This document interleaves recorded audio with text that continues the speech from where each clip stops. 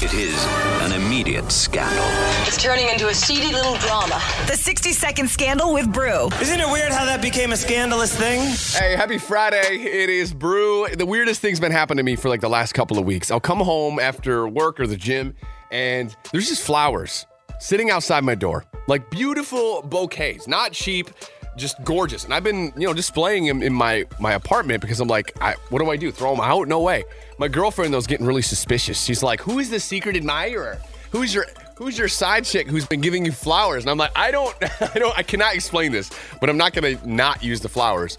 Well, this morning, I bump into my neighbor across the hall, really nice girl, who was like, oh, by the way, I hope you're not confused or feeling weird or anything, but I go on a lot of dates, and they go really, really bad. And when they're bad, I don't want to look at this dude's flowers for like a week, so I just been giving him to you and your girlfriend for you to display. I'm like, it makes so much sense now, but also you almost made me get in so much trouble because my girlfriend thought I was double dipping.